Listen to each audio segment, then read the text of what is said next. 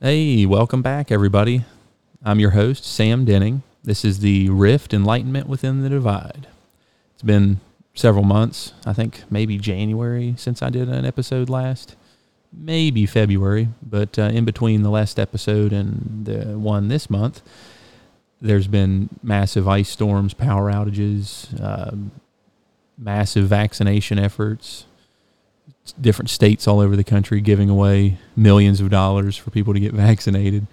All kinds of crazy stuff. Basically nearly a war in Israel. But through all that craziness, I've been able to get some time to do another podcast. And yet again, I've got my old buddy Steve Casey here with me to have a conversation about some of these things and interweave some of our thoughts on social media censorship and some other topics that are probably hot topics to listen to. And I'm sure that everybody here has just been itching for a new episode. I've been getting texts and phone calls asking me, hey man, when are you going to drop another episode? When are you going to drop another episode? Well, here it is. So, as usual, relax and enjoy the conversation.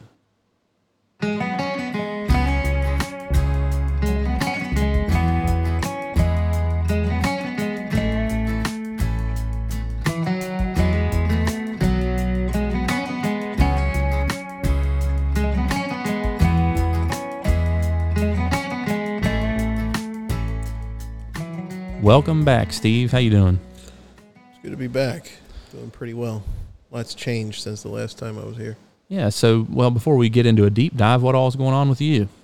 Got a new job. Again. You enjoying it? Well, it's challenging, but I've been waiting for a good challenge. And, it feels good to finally have some of the skills I've cultivated through the years put to the test. Challenging my Japanese skills, which are 10 years rusty. It's that would be terrifying for me. It's challenging my Excel skills, which I learned over the course of 2 nights before I did the interview for this job. But yeah, overall, it's a lot more than what it was advertised to be, but I'm okay with it. I'm glad that you've kind of made it over your, quote, black hole that you've been sucked into for 35 years. Well, I haven't been sucked into it for 35 years. I'm not quite 35 yet. Oh, I'm sorry. Yeah, well, I took a stab at it. You're close. No, as you know, Steve, you've become a really good buddy of mine, and I've been awfully busy and haven't had as much time to take your phone calls and talk to you. But, whenever we do have our conversations off the record, they're some of the most fulfilling conversations I have, and I really enjoy them. And that's one of the reasons I like to have you on this podcast, because I feel like you're very insightful. You see things for as they really are, and we're kind of cut from the same cloth in that regard, that we can have very good, very intellectually honest conversations about what we think's going on in the world, and hopefully enlighten those people that are able to listen to these conversations that we have that are, recorded. Obviously it's June now. It's actually sweaty, nasty, humid, miserably humid right now. But I'm back to cutting grass again, and it's as miserable as it always is. Busiest time of the year. A lot of people on my properties always move out in the summer, and then, I got to try to find out how to get the places rented, all while I'm cutting grass and trying to juggle life with the wife and the kids, and they're getting older. So anyway, that's just a little bit of a background and update about me and I guess Steve here. So Steve, before we fired this thing up, you and I were bouncing around ideas of topics to talk about. There's too many. And there's just entirely too many to talk about. But one of the ones I kind of brought up to you, and you said maybe it had been burned up or been talked about an awful lot, and then we bounced it around. And you said, you know what, that maybe that one's not totally licked. Yeah. Was this idea of specifically social media censorship, but I think that you can also more broadly say just media censorship in general, and what the actual media companies choose not to talk about. Yeah, the directions that they tend to force the conversation, the narratives that they try to create. It's definitely a clear zeitgeist, which is a word that we discussed at one point. The word meaning kind of like that atmosphere that you feel in the air, as socio-political, societal, just atmosphere, like kind of read the room situation. That's what zeitgeist is, and they try to manipulate it. They try to create it. And as we were talking off recording a little bit earlier with your wife, there's the zeitgeist of censorship. And I was mentioning that at the time that I lived in China, I felt this oppressive air around me. And I'm not even talking about the pollution in the air, which is oppressive in its own way. It's like that pollution is oppressive, just like the heat was today with the humidity. Yeah, well, at least in the heat and humidity, you don't catch a cough that you'll never get rid of. But it's just this feeling that there's something utterly absurd going on all around you all the time, and nobody acknowledges it. It's like there's, you've heard of the elephant in the room. Well, this elephant is stomping on your car, and you're watching it, and you're not allowed to talk about it. Nobody's allowed to talk about it. And if you speak out of line, then you're the bad guy. It's a horrible, horrible feeling. And whenever I came back to the States in August of 2015, that atmosphere was lifted. Things had felt relatively back to normal. Yeah. God bless America, right? Right. I was ready to kiss the ground, And then over the past 4 years, this divide has been created, after which you named your show, And ever since November, that oppressive atmosphere has come back in my own country.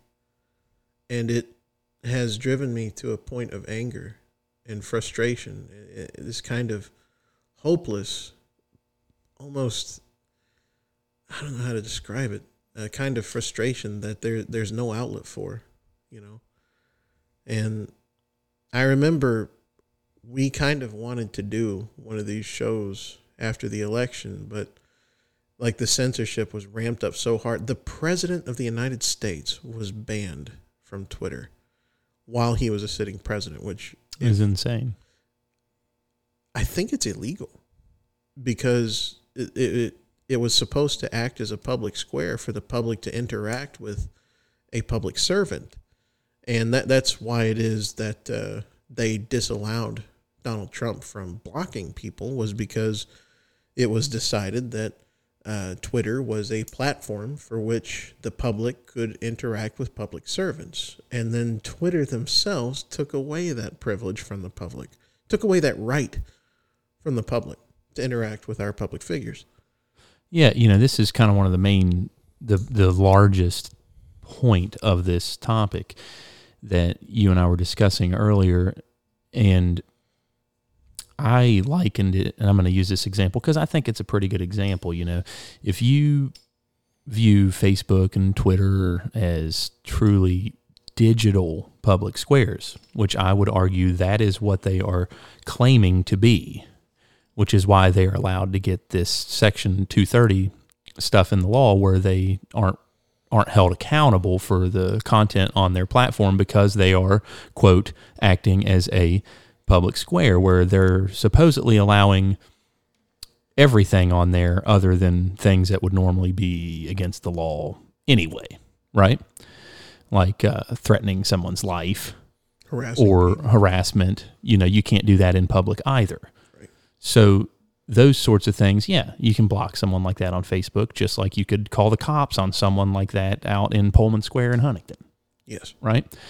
Well, what they have begun to do, and they have been doing it for quite a while, is it would be similar to, say, people protesting something out in front of the Supreme Court, multiple different opinions and a bunch of people holding up signs and, different groups scattered all over the place, maybe 20 people saying one thing, 20 people saying another thing, the police officers around making sure nobody gets hurt. And then out of the blue, the cops go over to one group of people. Let's just call them for sake of argument, let's just call it the conservatives, the people with the conservative opinion. And they go over to that group of people in public, in real life, and just grab them and take them away. Would that would be considered absurd, unconstitutional, and their reasoning behind it would be because no one's allowed to hear that opinion, right? Doesn't fit our narrative. Doesn't fit the narrative. Well, that would be absurd. Everybody would agree that it's absurd.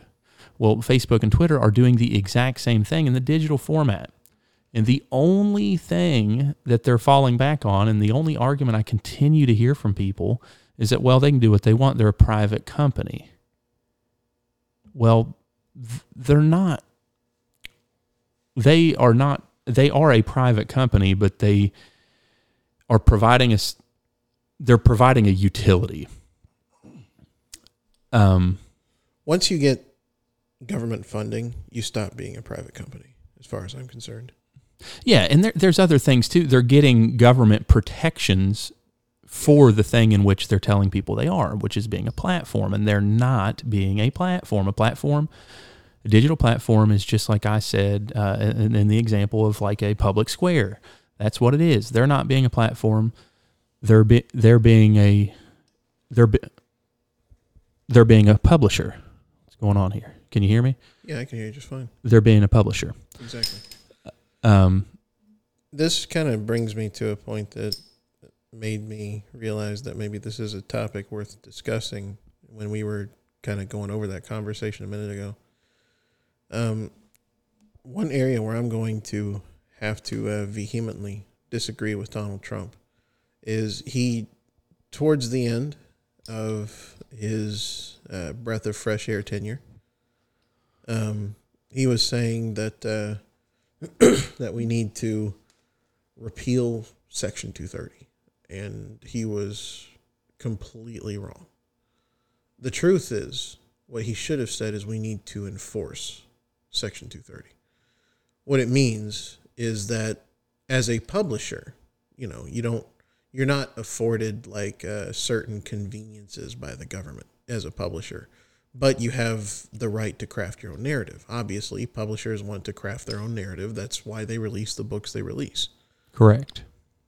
But if you're acting as a platform, then you have to let people, so long as they're acting within the bounds of polite society. Yeah, just like I said earlier, if somebody's out in public doing the sort of things like harassing people or threatening people's lives, you could remove them from the public square, just like Twitter and Facebook can remove them from the digital square. Precisely. And so what they're doing by adding blue check marks, these verified accounts that carry with them a certain kind of, authority, weight. It's entirely arbitrary, to be honest with you. But they're basically, these are like favored writers for publishing houses. And then the riffraff, you or me, we're just some lowly janitor working in the, just cleaning the publishing house's toilets or something. We decide to say something. Well, you're fired. Mm-hmm. You're not sticking with the narrative. You're not holding the views of our company. But whenever you're trying to act as a platform, it doesn't matter whether or not you agree with the views of the company. What matters is that you are a person standing on that platform and you are voicing an opinion in a civilized and polite manner Now, sometimes people can get really heated on these things, but as long as they keep it within the bounds of the agreed upon terms and conditions, there should be no reason to boot them off. They just find excuses. Right. Like, for instance, to question the origins of the coronavirus, COVID-19, a year ago was bannable by Twitter and Facebook. Right. And arbitrarily. So apparently, Facebook and Twitter, they were the only ones that were allowed to determine where the virus originated. No one else was allowed to have an opinion on that. Well, Sam, they listen to the science, which in today's day and age, to listen to the science means to believe in the consensus, to believe in the bought and paid for narrative, because scientists are people that can be bought off too. Yeah, and it's not, there is science in there, but a lot of it's the science. And by science, I mean political science. Yes. It's not science, it's science. Yeah, it's science. Science. But, I'm not going to argue this from a standpoint that I think that my opinion should be, I'm not even on Twitter and I'm not even on Facebook, but I'm not saying that you need to allow these people on Facebook because they're right all the time. It's got nothing to do with who's right or wrong in their opinions. It's the fact that everybody should be allowed to have their opinion. Right, and the really funny thing is that here in very recent times, actually, Twitter HQ, the official narrative is that it's a human right to be able to use this platform, because recently the Nigerian president decided that he didn't want to allow Twitter to operate in Nigeria anymore, and the reason for that is because they were platforming these rabble-rousing rebels who didn't really like the idea of all the Muslim Nigerian president's current oppression against regular people, and so he decided to shut it down. And then Twitter decided to make a public statement that it's a human right to be able to express themselves, to have a platform. But this is the same company, again, that banned the sitting president of the United States. How in the world can they make a claim that it's a human right whenever they banned one of the most well-known people on the planet, certainly in America, but definitely one of the most well-known people on the planet? Right. And, the only defense that you keep hearing is, well, they're a private company. Well, okay, you can still be a private company and say and do things that make no sense and are totally hypocritical. Well, it even, again, it goes beyond that. It's like I said earlier, once you start getting government preferential treatment, you're no longer a private company. You're a public company now. You're basically a government propped up company. But I want to jump ahead of one thing, just in case some of your viewers lean in the direction that, on the left side just a little bit, and then they say, well, how in the world can Donald Trump be banned from Twitter? Well, of course, because he tried to incite an insurrection. No, he did not try to incite an insurrection. He told people, be peaceful, go home. We understand your frustration and your passion. Go home with love and peace. We're not the side that engages in this stuff, which is the truth.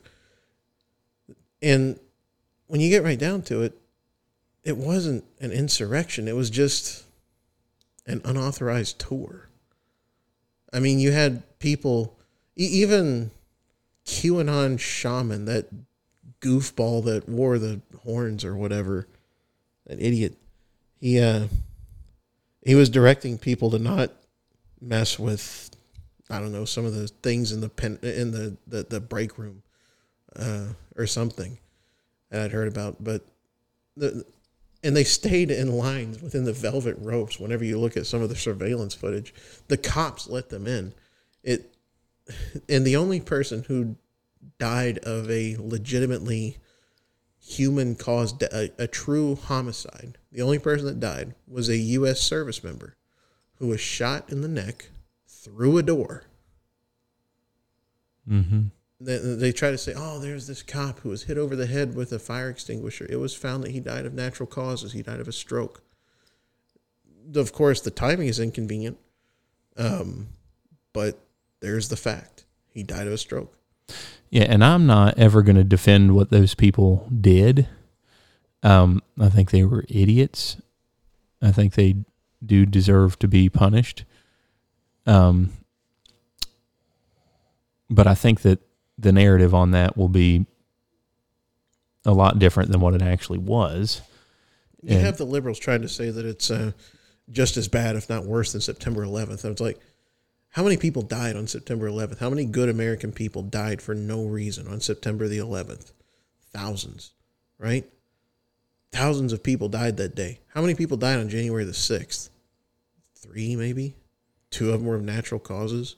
Well, the crazy thing is that their whole purpose was to, quote, stop the vote, which... The count, which didn't stop anyway. I mean, 3 hours later it proceeded and Biden was, rigged in. He was taken in. Now, I'm not, I'll let you have your opinion. I'm not going to, on my show, have a particular opinion on that. I'll just go with what is. And so the count, Biden was, things progressed as they were going to progress either way. Yes. So it's not like they didn't do anything. They didn't affect anything. Not at all. I honestly think most of them were drunk. I could see them going to a Trump rally, getting hammered, and have a little bit of fun. Yeah, somebody like that shaman guy or whatever going, hey, let's go down to the Capitol. I don't know. I don't want anybody coming beating my door down. I don't know anything about any of the people that went into the Capitol on the 6th. But I said the next day, I was very, very, very bummed out about this. Not bummed out about, I was bummed out about a lot of things, but I said, and you remember me saying this, I said, this is going to be when my children grow up and they say, Daddy, why aren't we allowed to talk about this? Why can't we say that? Why am I censored? Basically, they may not use those words because they're not going to know that's what it is unless I tell them. Yeah. Just like the people in China, they don't know that they're censored. They just know something's up. It's when you create that sort of culture, it only takes 1 or 2 generations before it becomes the culture. Yes. So with my child, when they grow up and they're like, why do you talk about Trump like this and that, but I'm not allowed to say anything about it when I go to school. I'm going to say the thing that you can turn around and put your finger on the pulse of is what I'm going to refer to as the event. The event being that Capitol, quote, riot. The unauthorized tour. Yeah, the unauthorized tour. We're going to be able to look back at that in history and go, that is the day when, up to that point, social media had been tiptoeing around the pond of banning people for this and that and then getting called out on it and then having to unban them and blah, blah, blah, blah, blah. Yes. Well, after the, quote, the event, which is what I'm coining it, all bets were off. Yes. We don't like what this is our agenda. If you're not in line with this agenda, you're gone. Right. And then if you post anything, and I'll say to my son, it was because of the event. Yeah, it wasn't just because of the event. It was because of the reaction to the event. Just like how the mess that our economy is in due to COVID isn't really due to COVID. It's due to the reaction to COVID. Mm-hmm. Some people, the worst thing that has happened to them during COVID is the loss of their unemployment benefits. Right. That affected them worse than the virus, which that was something that they didn't even have before the virus. And that is the biggest change in their life due to the pandemic is the loss of their unemployment benefits. Right. Or in some people's cases, the continued growth of their unemployment benefit, which makes it so that it's actually more lucrative to sit at home and collect than it is to go and take on a low minimum to low wage job. And it's pricing restaurants. Now, I'm not saying that McDonald's or Burger King or anything is anything particularly special, but they are businesses and they ought to be able to compete for, young people to be employed there, a first job sort of situation. Yeah, the one thing that this really, this is kind of a shift from talking about social media censorship to just overall effects of this pandemic. But the small businesses, so, we're talking about the loss of freedom of speech, or what we feel like is, and I would argue that we are correct, is the loss of some of our First Amendment rights, right? Well, right. Some of the things that make people feel truly American are being able to have our independence and our individuality. That's what makes us unique throughout the world. One of the things that is very important to allowing people to get that sense about themselves is being a small business owner or working for a small business. It makes you feel part of the American dream. Like, it truly gives you it either can give you the opportunity to make as much money, or maybe it gives you the opportunity to fail, or whatever. But one thing that this pandemic has done, and I don't want to throw these things out and sound like conspiracy theorists, but it almost seems by design, because the way some of these rules were enforced, is that the only businesses that really had to shut down were small businesses. Yeah, I mean, the big businesses like McDonald's and things that had drive-thrus, and Amazon and all these companies that were huge. They profited. Yeah, it didn't affect them, but people that were positively, right? But it did not negatively affect them. The people that it negatively affected were the mom and pop voting people, not the people that you get mad at because they're influencing elections because they have so much money, right? It's the people that own the business that are just voters. Yes. And those are the ones that are not going to be able to come back, or at least mostly. And what terrifies me is that is part of what it means to be an American. And I feel like that is taken away and being replaced by, the government can help. Here's some unemployment money and shut up. Yeah, this kind of goes back to what I was talking about when I said there was this kind of oppressive air, which, by the way, is entirely the reason it's taken us all the way up to June to talk about anything since the last time that I was on this, which was well before November of last year. Well, yeah, to be honest, I was a little bit worried because obviously anybody that's listening knows that, we were leaning real heavily towards Trump, and I was a little bit bummed out that he didn't make it. I'm not like suicidal or anything like that. I think that, but the narrative about Trump was just so manipulated, and as time goes on, more and more things, right. It gets proven right. Yeah. As time goes on, you see, but the thing I'm worried about is most people don't see, because when things get corrected, it's not reported on the news that they're watching. Well, even when it is, it's hard for some of these stubborn individuals to really accept that their worldview is completely opposite of reality, because their reality has been crafted for them. It's this fake reality crafted by the narrative, by the mainstream. I'm going to play a little bit of devil's advocate, because I think that there's a lot of right-wing media that does the same thing. They hype it up just as much. Oh, yeah, sure. So I think that everybody needs to do their due diligence and just use your head. If something doesn't make sense, then it's probably not true. Oh, yeah, for a very long time, like, I would say that the right-hand side was pretty senseless, like, especially during the Bush years where, September 11th happened, huge tragedy. It was definitely understandable that we want to go into Afghanistan and get the guy who did this. Well, now we're going to Iraq. What? Why? Weapons of mass destruction. Oh, okay. Well, they claim to have dismantled those after the Gulf War. Oh, no, though. They're definitely hiding them. And so we launch an invasion, and we're still there to this day. There are people who were born when the war started and are starting to serve in a war that's been going on for literally their whole lives. Yeah, that's mind-blowing. It is mind-blowing, or at least it should be mind-blowing, but we've all started to take this insanity for granted at this point. But, and back then, if you were against the war, it's like, oh, you hate America,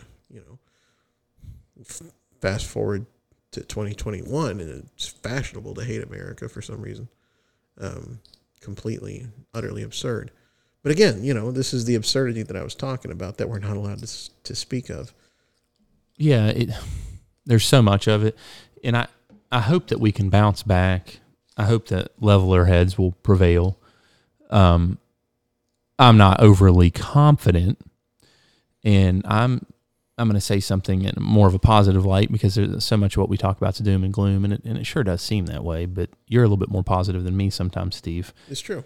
Sometimes. But, I'd like to say that one thing that's happened in our discourse, and I'm finding myself in it more and more and more, and it's because I'm only, I've got these AirPods and I'm out mowing grass and I can listen to my podcast, and so I'm consuming a lot of politically oriented media.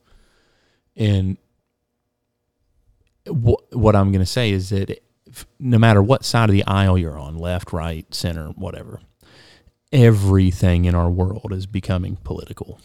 And that's incredibly frustrating. Yeah, it's right. And what we need to do, and I was talking to my mom about this today, and we really need to, here our conversations generally seem to be political, but of course we're young adults. Like a lot of that stuff's important to us currently in our lives. What we need to try to do is to not make everything so political. Things won't be as political. They need to quit bringing politics into the schools. That's what, like basically critical race theory that everybody's blowing up about. That's really bringing things into school that shouldn't be in school. Kids should not be told, one person is an oppressor and one person is oppressed, no matter how you slice it, depending on the color of their skin. It's the sins of the father. Yeah, that should not be taught in school. And like I told you, so I'm kind of mixing up stuff here and not really on a total train of thought. But the number one thing is try to have some things in your life that's not politically oriented. It's hard now to watch any sort of professional sports and not get politics slammed down your throat or being told you're a bigot just because you don't agree with some of the social justice things they're telling you. They play two anthems at basketball games now. Yeah, and I never watched basketball, so that wasn't a big deal. It's hard for me to stop drinking Coca-Cola. I like Diet Coke, but I'm actively working on it because Woca-Cola is not cool anymore. I like that name, Woca-Cola. That's pretty good. But things like that have become political, and it's so frustrating, like what you mentioned, and it, especially recently, like I went cold turkey on anything politically charged for at least a month and a half.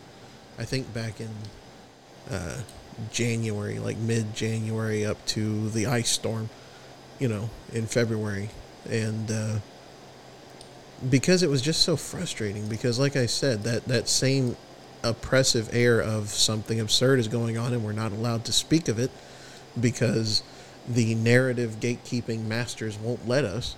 That same oppressive feeling came back, and that just added to my I guess impotent rage at the time. And right, and one thing that I just want to ask people on the other side of the aisle as me, like on the left, that say, oh, it's a private company, Facebook and Twitter, they can do what they want.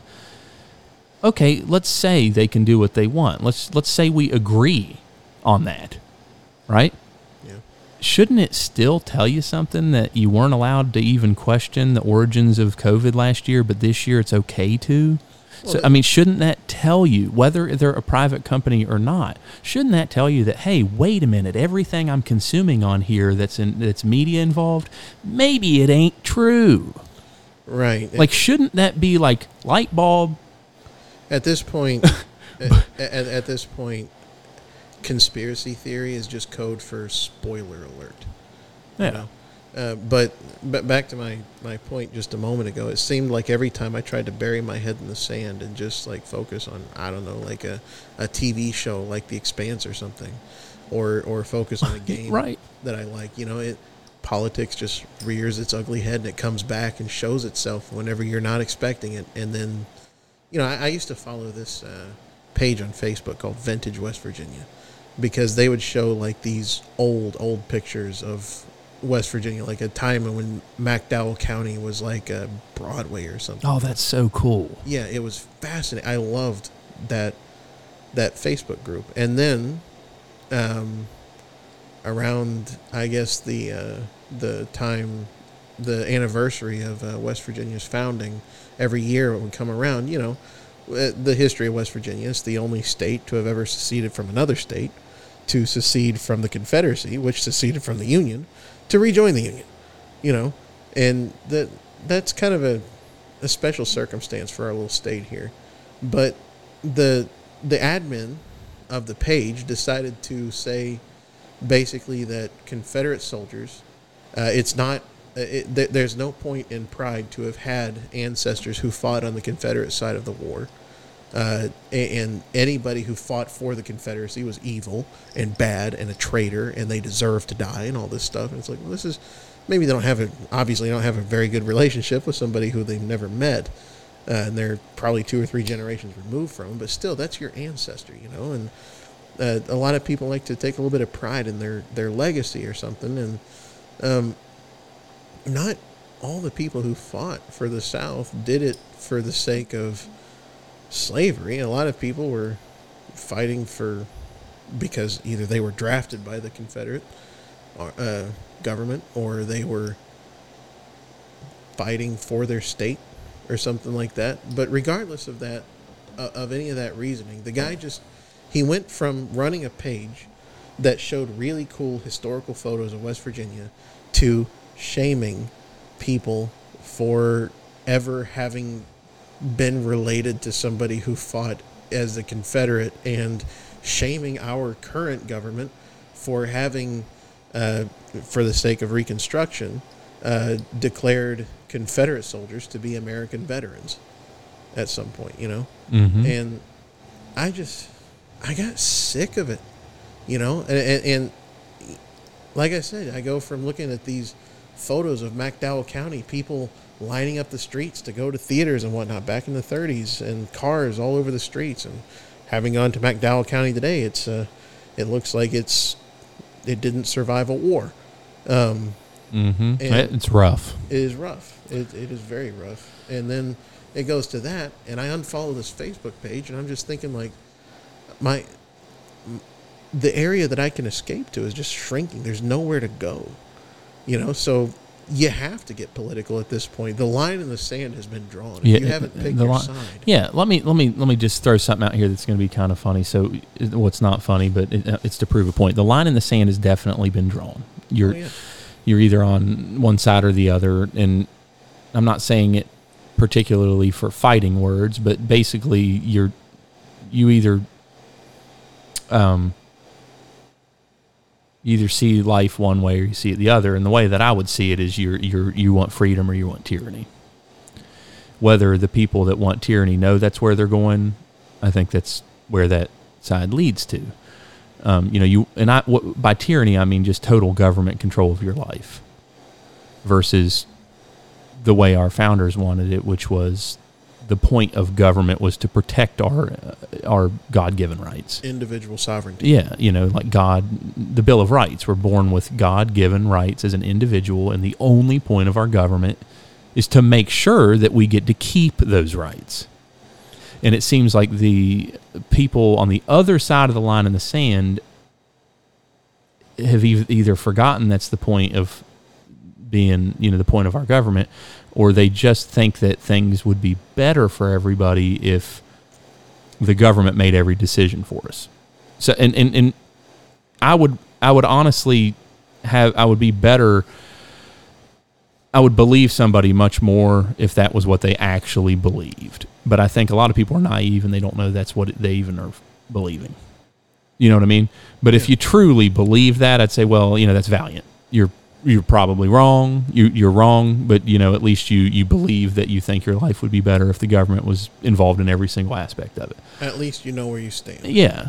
So, but what I was going to say is, when I was in middle school, I think, or maybe I was in high school, but I believe I was in middle school. If I was in high school as a freshman, we went down. My church went to McDowell County to do some church mission work, and that place was pretty rough. Very rough. That's before the flood. Yes, but they always had flooding, but not that flood, not the one you're talking about. But they'd always gone through they never could rebuild down there. Like stuff just flooded constantly. And so we were down there helping people after a flood of some sorts back then. Not the huge one, but a destructive one nonetheless. Right. And nowadays, I know that people obviously still do church mission trips and stuff, but to prove a point, I feel like nowadays going to fix the house in McDowell County isn't as important for people as maybe flying a flag in your front lawn or like a poster that says we support the flood victims in McDowell County. You follow me? So what you're talking about is the ever-present virtue signal. Yes, and where I'm going with this is a conversation that I just had today that I just find it fascinating that the U.S. government has now taken it upon themselves to fly the LGBTQ plus flag and this is the epitome of virtue signaling. Fly it all over the world at all the embassies except for the embassies in which it actually matters, like Saudi Arabia and other Middle Eastern countries where if you are LGBTQ plus, you're either going to be imprisoned or killed. Well, look, so that's the ultimate virtue signal. It means nothing to fly an LGBTQ plus flag in the U.S. or in Canada where it's already socially acceptable. Yeah, are there people that might laugh or make fun of you or whatever? I'm not one of them, but yes, but it's socially acceptable. And you're not, if you want to make a statement, go stick the flag in the embassy in Saudi Arabia. Just like if you want to fix the flooding down in McDowell County, get off your ass and go down to McDowell County and swing a hammer. Don't just fly a flag off the front porch that says you support the flood victims of McDowell County. I mean, it doesn't mean anything. All it means to you is that you support them and your neighbors aren't flying that flag, so they're just pieces of crap.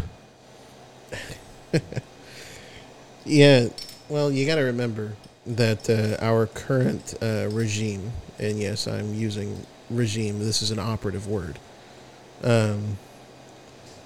has decided, like, they're on the side that that doesn't want to offend other people.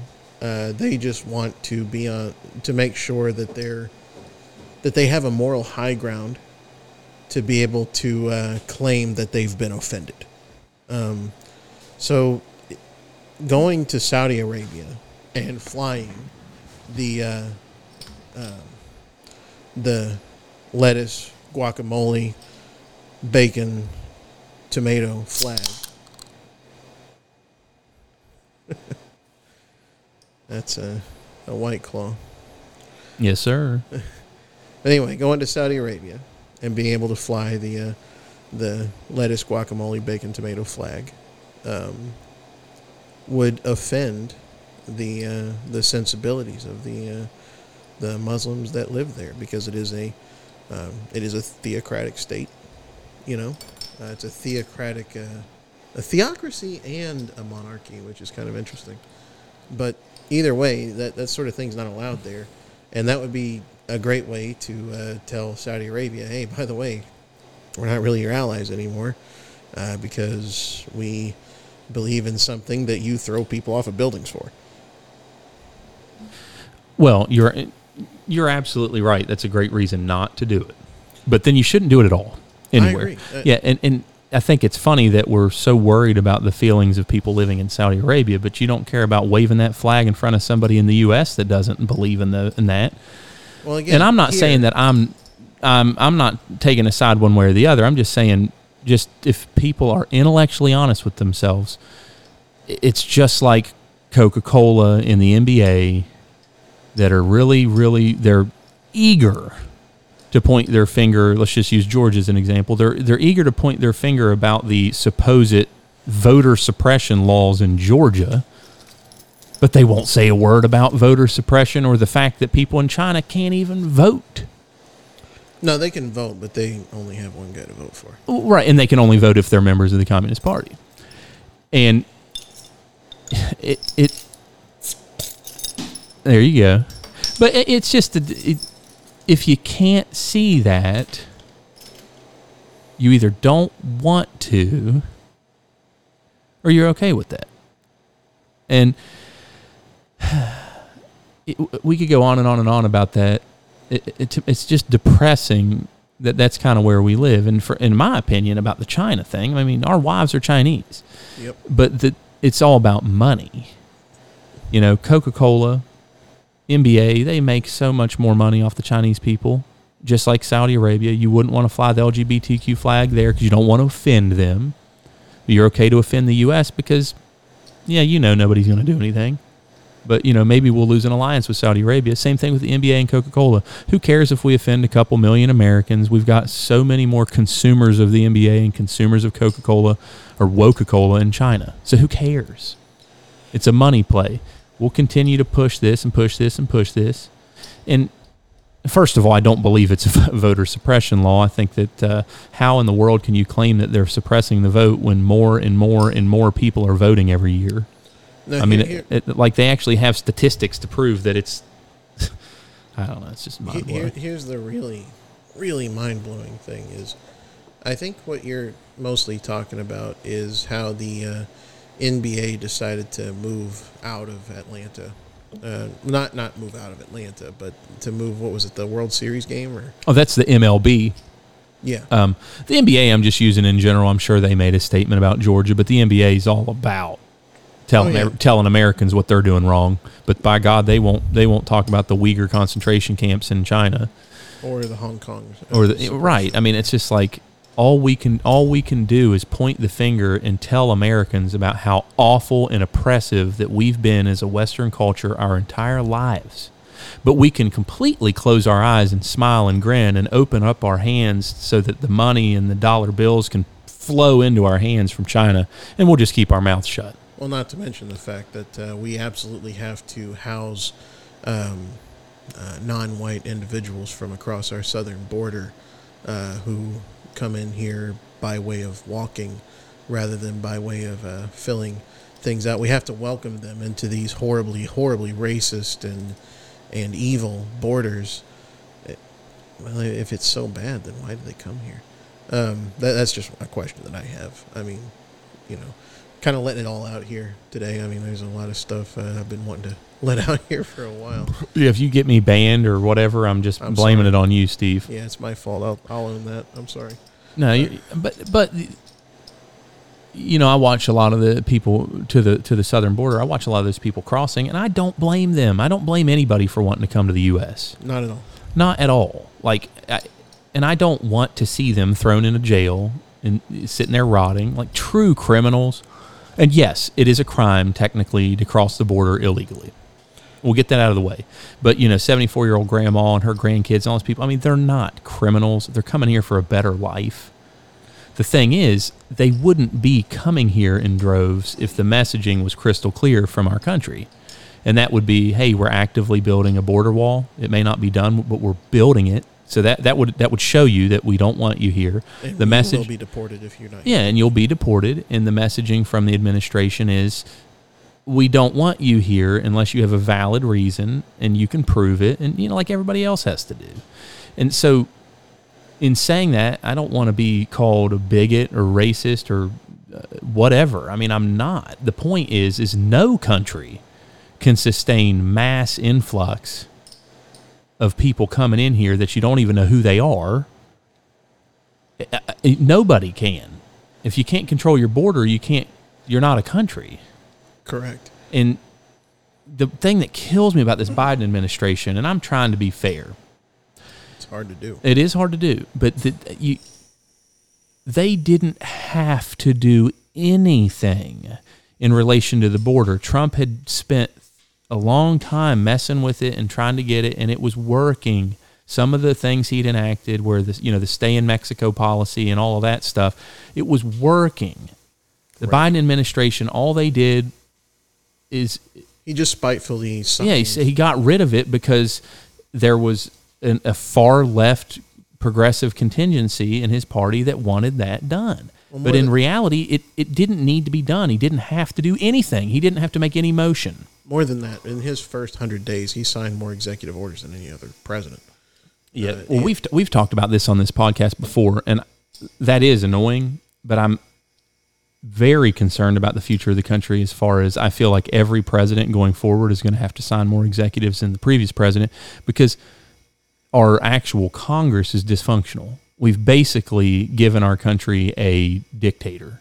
Every time they get elected, nobody in Congress wants to touch. We've talked about this, right? Yeah. And nobody, Democrat, Republican, Independent, they don't want to truly have their hands on anything to make some dicey political attack ad against them. So nothing ever gets done. So if a president, whether it was Obama or Trump or whoever, to get any of their agenda done, has to do an executive order, which is horrible governance. Absolutely. Because the people that we actually are able to hold accountable on a routine level is congressmen and women, and they're supposed. You can't hold those people accountable for things that they're quote not doing. Yeah, they've really created a game out of this. It's the game of everybody is responsible, so therefore nobody is responsible. Yeah, it's actually how. It's actually a lot of the way that, say, for example, in Japan, a lot of them don't feel so. Even back then, whenever Japan committed so many atrocities during World War II, a lot of them were kind of saying, "Well, I got the order from Tojo. I got the order that I interpreted from the emperor. Well, my order wasn't meant to be interpreted that way. I have to talk in flowery language. I'm the emperor, Everybody was responsible, so nobody was responsible. And a lot of corporations use that kind of excuse. Yeah, everybody wants to hold on to their positions of power. The same thing is going on with this virus, is that nobody wants to take any sort of responsibility or knowledge about any of the funding and any of this stuff. And that's why there's been so much pushback on Fauci. I'm not saying Fauci's a bad guy, but I think when history writes, this is my honest belief, when history writes the history of this virus, Fauci will be frowned upon. I think that in 50 to 100 years or even 20 years from now, it'll be looked upon that he valued his position and his, keeping things hush-hush about some of the funding that the U.S. was doing to try to keep tensions between China and America good. He viewed that as more important than the truth. And I'm not saying that. I think that's a human. Here's the thing. I think that's a human condition. So it could have been somebody else that wasn't the last name Fauci, and I think they would have done the same thing. I think that we don't have noble people in any of these positions. Fauci may be the best scientist in the world. I don't know. But he's obviously a typical bureaucrat. And every single one of those people do the same thing. You never get, it doesn't matter if you're in America or China or Russia, they're all doing a big, huge CYA. Cover your ass. Yeah. Cover your ass at all expense, even if it's at the expense of the entire world. Yeah. In the case of Fauci. Fauci's an interesting guy. Sam, don't wear masks. Masks are bad. Now wear a mask. Now don't just wear a mask. Wear 2 masks. If you've been vaccinated, wear 2 masks. If you haven't, wear 6. I've asked myself, I know, and I don't want to pound. I'm doing a Stu Burguiere or whatever, Glenn Beck's right-hand man. He gives Fauci the benefit of the doubt a lot. And I got to ask myself, because I do believe Fauci knows. I think he knows a lot more than he's saying. And I think he's a little bit worried about the negative view this is going to have on the scientific community. And that is more important to him, okay? Because that's his niche. And scientific community deserves a little bit of a negative view. Well, maybe so, but I'm just saying in general, I've asked myself, what would I do if I was leading them, if I was the guy making these decisions? Okay, and I've asked myself this. I value myself as a pretty noble person. I don't know. Like when you get into a position like that and you're like, oh crap, this stuff that we were doing, we were hoping this would never happen, this happened. And all of this, obviously none of this has been proven, folks that are listening, so don't go take this as the gospel. But I'm one of the people that believes this came from a lab, and I believe that it was partially funded by U.S. tax dollars, of which Fauci knew. And I think I think it was accidentally released. There's some people that don't think it was accidentally, but I think it was an accident. I don't. Okay, well, but let's go with my hypothesis here. Sure. I think that a lot about Fauci is he's like, crap, I don't want it. Look how bad this would be if it was known that a lot of our funding, although we weren't supposed to be funding this, went to do this. And then this function research. Yeah, gain of function research. And then this stuff happened. So when you look at his actions and the way he's behaved, it falls in line with that. Right. And it's kind of like saving face. And would I have done that? Maybe. And I'm saying that to be honest.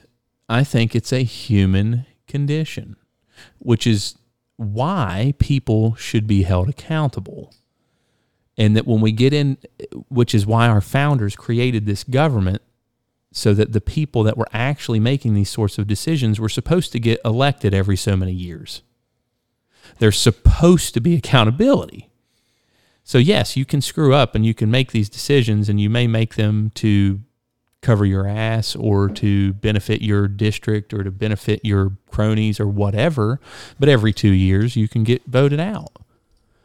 Well, the deep state, which everybody says is this big Trump thing, well, no, all the deep state are bureaucrats that don't get elected, and there's no accountability. That's all the deep state, in my opinion, that's all Trump meant by the deep state. The deep state are people that have been in unelected officials that all they're interested in is maintaining their positions and making sure that their departments and whatever are still generating a larger line item in the budget every single year.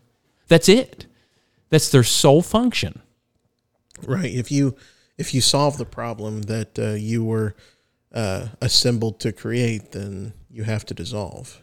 So if you can perpetually keep the problem in place but make it look like you're solving it, then you get to keep your power and you get to keep your moral superiority angle.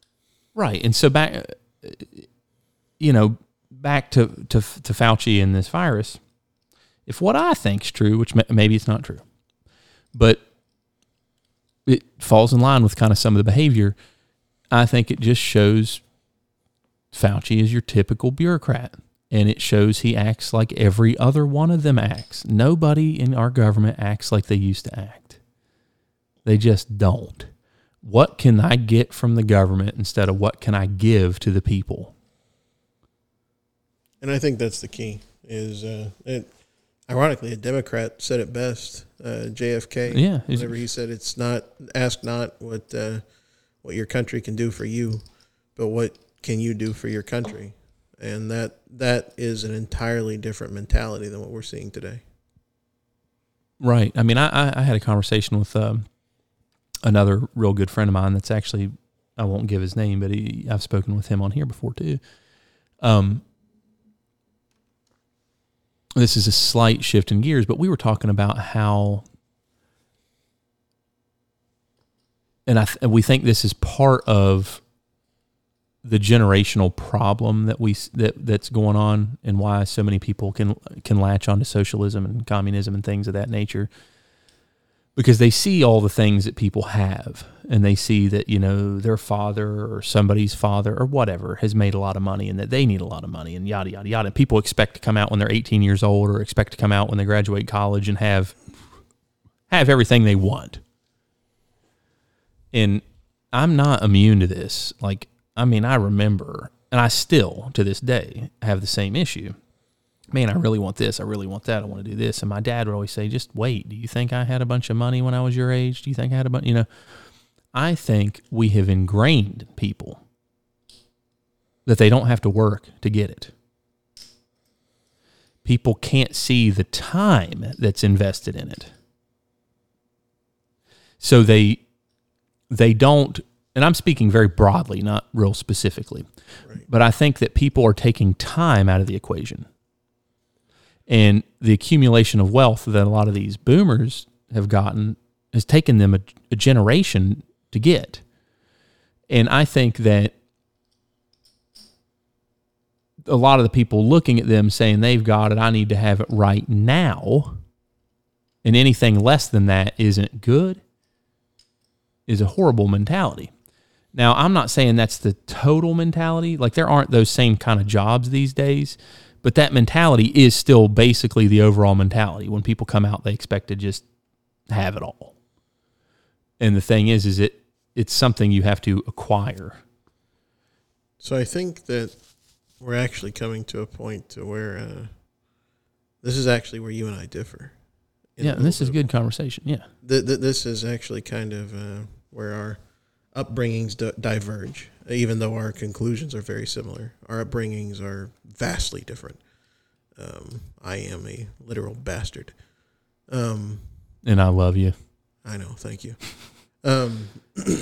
But I would say that the millennials have legitimate grievance, that we were sold this idea that we go to college, we'll come out, and we'll be able to get a good job, have a good life. No, I don't disagree with that. That's a fact. We were sold this idea. And of course, the value of post-secondary education is highly inflated right now. Now, the problem, again, I say that the millennials, generation that I'm solidly a part of, born in 1986, have legitimate grievance. It's taken me this long of spinning my tires, despite all of my effort, to finally get a job that really challenges me and that will give me the opportunity to maybe start making inroads. And I'm at the midpoint of my life. You know, I'm only just starting about talking about having children and getting property. And, you know, this is a conversation that my grandparents, who are boomers, were having when they were 20 or 18. 20 and 23. My grandpa was 23 and my grandma was 20. And so, you know, that I can definitely see where a millennial would say that's not fair, that you guys, that generation had way more opportunity than what we had presented to us. So I get that. But the problem, and this is where millennials as a whole, I'm not talking about me here, absolutely deserve blame, is where they point the finger. You see, a lot of them point the finger at capitalism and at capitalists as being the source of their woes. That's not the case. Not all, but certainly most of these problems are sourced from the government and government interference, like the inflated price of college, you know, federal loans and whatnot, that guarantees that anybody can go. So therefore, they can charge anything because they'll loan anything. You know. Yep. Same thing happens in housing markets. Yeah. So the housing market, like you said, that's kind of your area of expertise, obviously. Like, that's what you're building your career around. Yeah, well, like I said, not to cut you off here because I'll let you keep going, but I said this earlier. We were watching that thing on rent control, right? Yeah. Everything, and this is why capitalism is so fantastic. If it's there need to be solid rules that everybody knows, especially right? Contract enforcement. Yeah, there needs to be bumpers on the lanes, okay? Right. But other than that, you need to not inject any more government interference whatsoever. Capitalism itself works. It takes the best things of people and motivates them, you know, to make money, to make success, to do these things for themselves, and in turn that helps society. But that's like a broader kind of view. But what I was saying is that everything is a market. Everything is a market. Yes. The market, labor is a market. It is. All of the food we consume is a market. Housing is a market. College education is a market. Degrees are a market. Right. If there's a whole bunch of people that are able to flip burgers, but there's not a whole bunch of people that can speak Japanese that are American, then of course the market for someone to flip burgers, there might be a whole bunch of positions open to flip burgers, but there's also every single American can flip a burger. Right, it's inflated. Right, so the cost of that labor is cheaper. Right. And not every American can speak Japanese. So somebody that wants to offer for a job as an American that speaks Japanese, the cost of that labor is significantly more than the cost of somebody that can flip a burger. Yes. And the same thing goes for college education. But what you're saying is, so the market for college education should set itself, but where the government interjects itself is they start to say, we'll back all these loans to everybody that wants to go to college. Right. So instead of it being a market anymore, where some people would look at it and say, oh, well, I can't afford college, so I'm going to go straight into the workforce.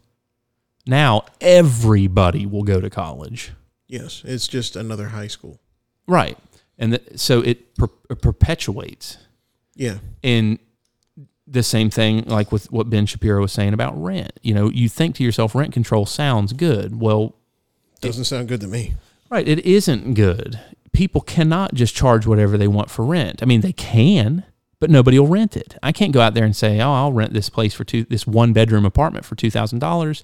Yeah, I would be gouging people's eyes out. But guess what? No one would rent from me. They would go shopping and say, oh, there is a rental market. Yeah. And I'll rent for $500 for a 1-bedroom, and then I'll figure it out after a month and go, wait a minute, maybe I'll have $1,000, and then still nobody rents from me. Okay, maybe $500. Oh, okay, people are starting to rent from me. That's the market. Yes.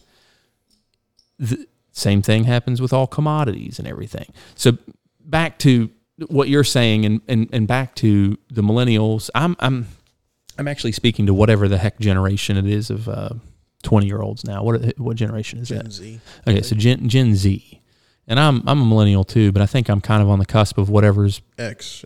Yeah. But I do not blame millennials for feeling the way they feel. They have every right to. Yeah, and but what I'm seeing is something that I've seen in myself, and I don't think it's just because of my upbringing. I think that people expect, no matter what, to have a level of, to not have to put time in to be able to have things. Oh, I want this now. I want to have my own home now. Well, no, you got to save up for down payment. You got to do that, you know. So when you talk to people, it's like people seem to remove time from the equation when they are looking at the generation above them. Right. And you're not wrong about that. Yeah. So that's kind of what the conversation I was trying to say is that in me, myself, I removed time as well, kind of, you know what I mean? And now that when that time does go by, and then if you look at yourself now, so I'm looking at myself now at 37, almost 38, and I remind myself of what I was thinking when I was 20. And when my dad was always saying, just wait, you know, do that. You got to do this. Because I used to say, Dad, help me out buy this property. Help me out. No, you know, you got to save up money. You got to, you know. Now, like you said, did I grow up in a good family situation? Could my father have helped me do that? Yeah. But I mean, they did try to raise us better than that and no, you know, you got to go make money, go put your time in. I think that. Make your own way. I think that almost everybody thinks, and I think it's a product of pop culture and TV and things, that everybody thinks that if they're not getting it all right now, then they're just not successful and they're not doing it.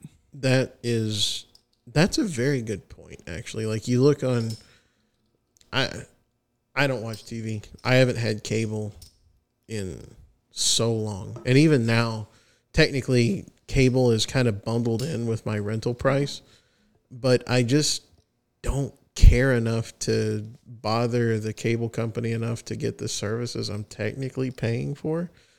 And, you know, I asked my landlord if I could take that off of the price, but they said, no, it's bundled in and yada, yada, yada.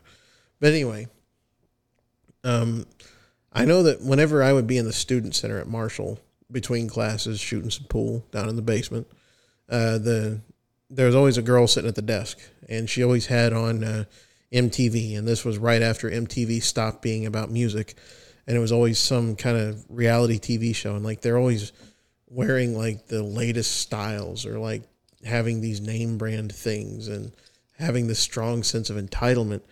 And I think entitlement is kind of the key to the problem, because socialism, which is the ideology that a lot of these severely misguided millennials and Gen Zers at this point, because they are starting to come into adulthood, have, is socialism. And socialism is entitlement to it's entitlement codified. That's what socialism is. But I think that my personal grievance. Now, this might just be me personally.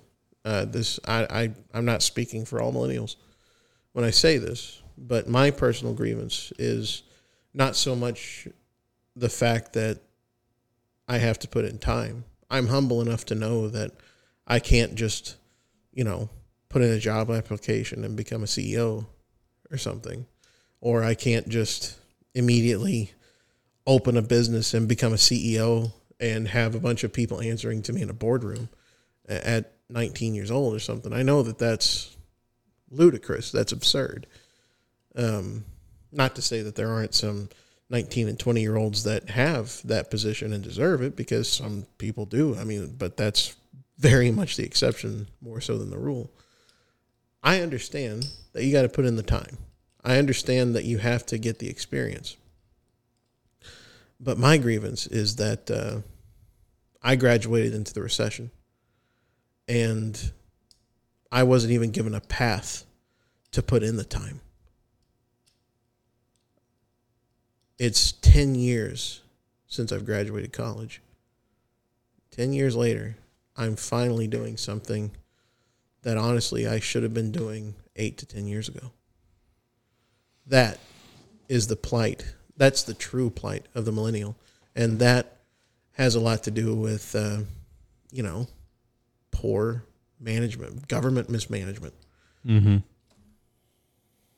And bad guidance on, there should be a lot more involvement in having people, telling people what kind of career paths, I'm not saying yours was particularly a poor choice of a degree, because I think it was specialized, and that probably wasn't a bad idea, and it was something you enjoyed. But I think a lot of these people, they're just led to believe, hey, go to college and you'll get a job. Well, no, that's not true. You need to hone in on a degree that actually is necessary. Marketable. Yeah, like engineering. If everybody went and get a degree in engineering, they'd all be getting jobs. Eventually, right. Exactly. But the market would be flooded. So, but, there's that to be said too, but it definitely, there's definitely a lot of grievances. And I think we talked on, both you and I talked on the podcast with Jerry Lake about the millennials problem and the boomers and all that. And I think that the problem is getting worse. It is. Because the labor market is becoming smaller because of automation and technology and things like that. Yeah, there are technology jobs. It does make me happy to see, Uber and Grubhub and all these kind of, what do you call them? Delivery services? Yeah, delivery services, but you call them like a gig workers. Oh, yeah. Those are good jobs. They're good jobs, and they're jobs that are created solely out of the fabric of the internet. Mm-hmm. So those are new ones that some people can step into. But, the real question is, those aren't careers. No. They don't provide 401ks or any sort of retirement plans. Those are the Burger Kings and McDonald's of our generation. Yes. And they're flexible, though, things like that. So they add a little bit of flexibility to your life. Now there's a lot more jobs in the grocery stores, where the grocery stores were becoming more automated, and then now it's flipped a little bit because now there's personal shoppers. So there was the phase in the grocery stores that we could see happening where, they've now got self-checkouts. You don't need as many baggers, and you don't need as many, cashiers. But now they're hiring just as many people because now they need people to shop for you. Yeah, that's actually part of the COVID economy, believe it or not. Yeah, but they were heading that way anyway. They were. Yeah. Because they were widening those aisles before the pandemic. And so there's a lot of things about that are unique. And I know that this conversation has shifted away from our original topic of social media's. I think that we pretty well hit the nail on the head of that one. Yeah, I'm glad that where this has gone, we're kind of having a good conversation. Yeah. The last thing that I will say about our original topic, the social media thing, since you brought it up, and I don't think that we talked about it, is the argument that it's a private corporation, they can do what they want. That argument is a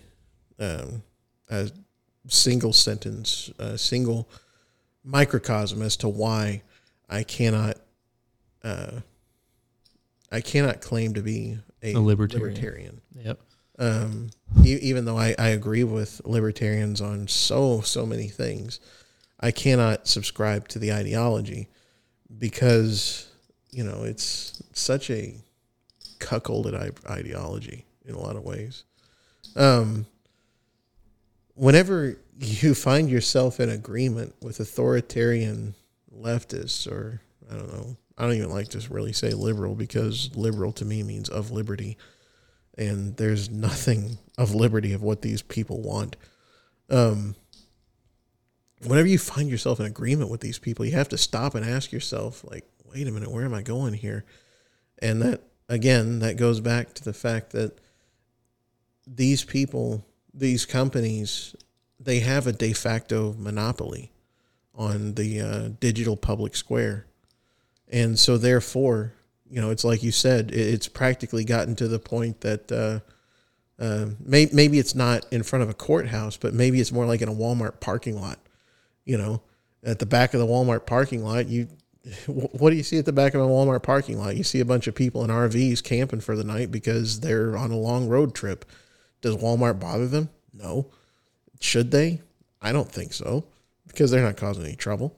But the main point is if there's a huge group of people who are waving their flags and carrying their signs, and then Walmart employees decide, like, oh, no, these guys right here, this red shirt group, this conservative group here, yeah, we're going to go ahead and force you off of our property. Everybody else, even if you're burning buildings down, you can stay because you're following the narrative. But these conservative guys, no, you got to get out of here because you go against the narrative. You're not allowed to be heard. Right. It's utterly absurd whenever you say it out like that, but that's basically what Facebook, Twitter, YouTube, these big sites, that's what they're saying is you're not allowed to be heard because you go against the narrative, whether or not you're telling the truth. It doesn't matter. Truth's irrelevant. Truth's irrelevant. It's what the mainstream decides is the truth today. Correct. And on that note, we're going to take a brief break to grab some beverages and use the restroom, and then we'll be right back on. I want to talk a little bit about some currencies. Great.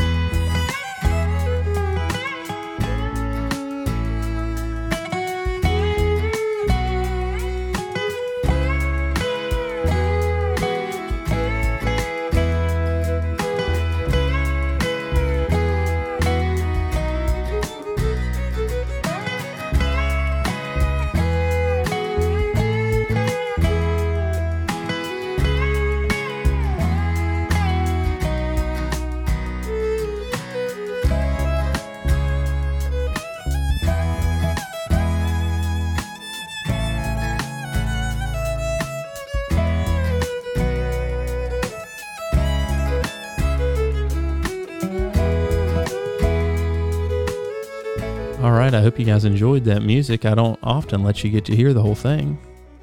Well, actually, you got about 30 seconds left, but I'm cutting it short. All right, well, Steve and I are beveraged up, and we've let ourselves loose outside. But we're switching gears here just a little bit. This is an epic podcast. I'm pushing the limit here, seeing how much memory space I got on my SD card. But I wanted to talk. Steve and I have all kind. Like I said earlier, we have a lot of good conversations off the air. Just friend to friend or whatever. And a lot of them, I got Steve. I think you'll have to correct me if I'm wrong here, but I got you sparked into the currency sort of conversation when I did the podcast with my partner Tim Keegan. Oh yeah, my business partner Tim. That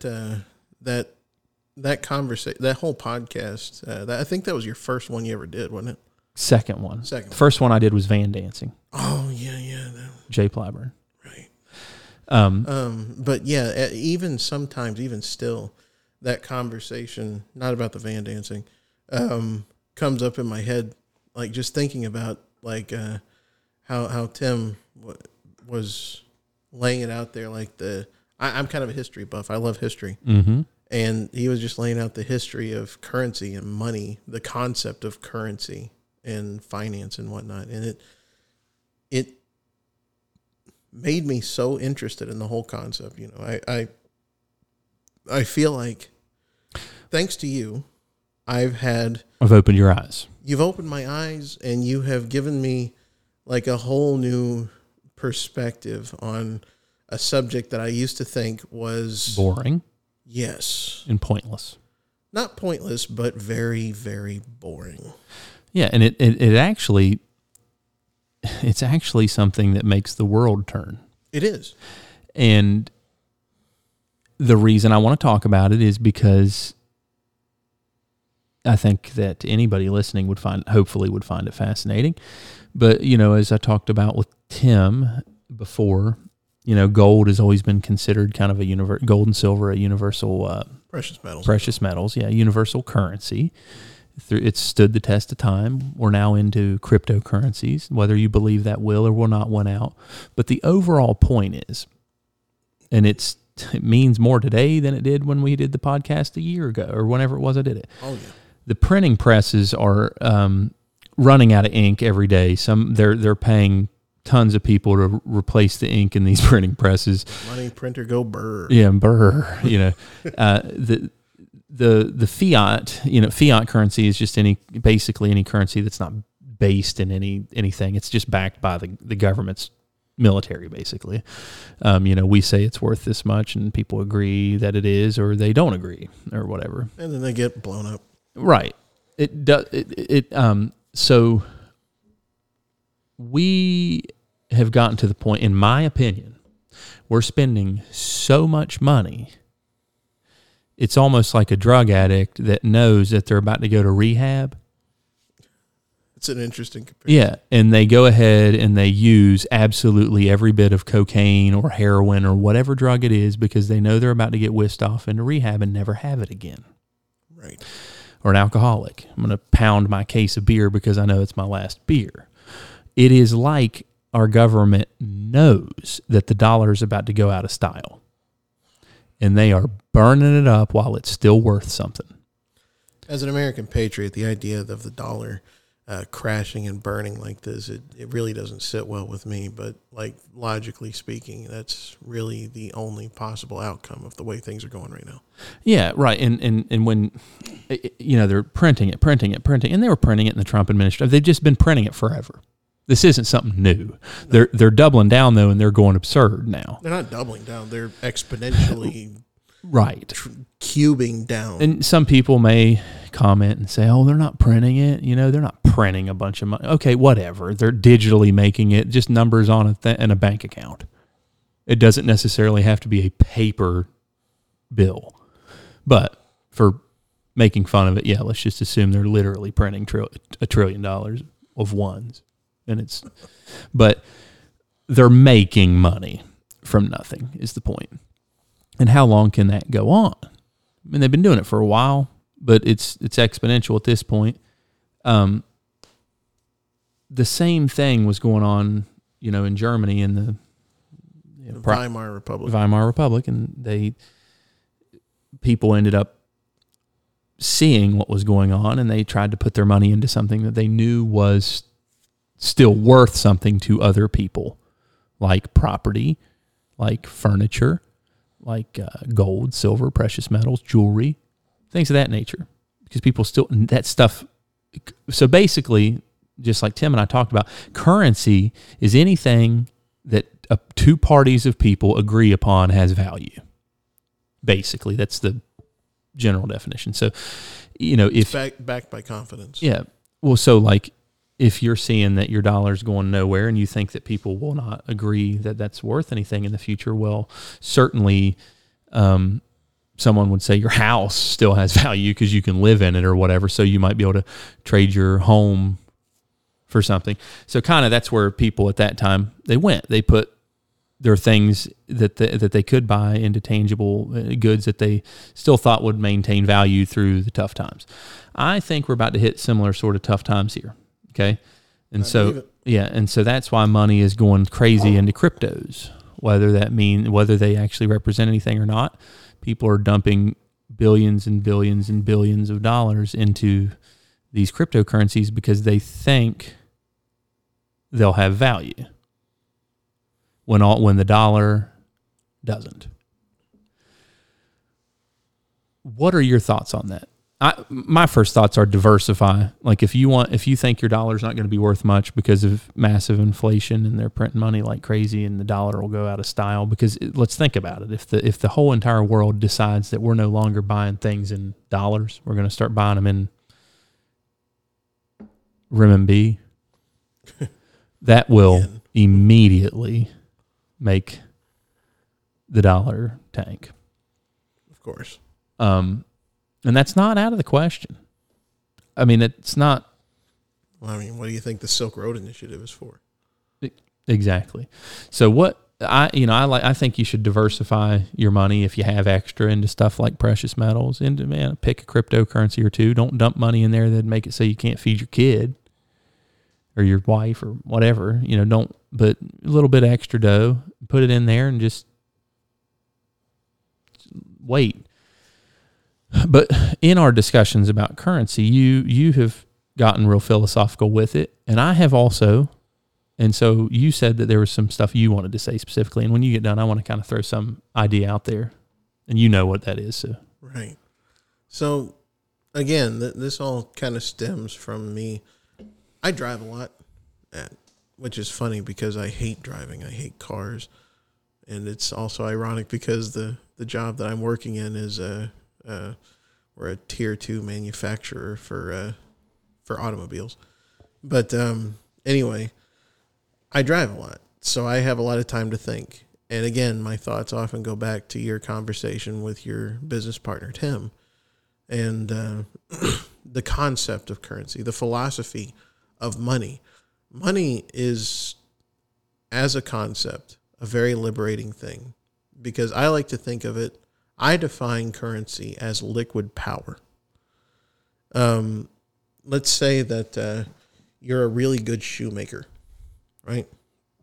You're a really good shoemaker, and you really like to eat apples, for example. So maybe the guy who has the best apple orchard, he's already got a pair of shoes, right? He doesn't need any shoes, but he needs socks. I mean, you're a great shoemaker, but you don't know a thing about socks. So you're going to have to make some mediocre socks for this apple guy to get some apples from him, right? Right. But as a shoemaker, maybe, the guy who has a bunch of cows, the beef salesman, the meat market, he needs some shoes. But you're a vegan who loves to eat apples or something, well, I guess maybe you can sell off your shoes to the meat guy and take some of that meat and see if the apple guy is willing to trade for that. It gets really complicated. You find this web of needs, You know, so many people need so many different things. Yeah, not everybody needs that one thing that you have to offer. Right. Currency allows you to specialize. So, like, now instead of directly trading your shoes that you've made for apples, which you're going to have to trade a whole lot of shoes to get the apples you want because your shoes just don't have that level of value with the apple orchard guy. So instead, you find the beef salesman, you know, the meat guy. You sell him your shoes, and instead of getting meat from him, you get money, you get currency, and you can do whatever you want with that currency. It's so liberating. You have converted your skill into liquid power that you can take and do whatever you want with it. Currency is very interesting because Tim and I have talked about it. It literally liberated the world. Yes. And people don't think of it like that, but what you have discovered is exactly the truth.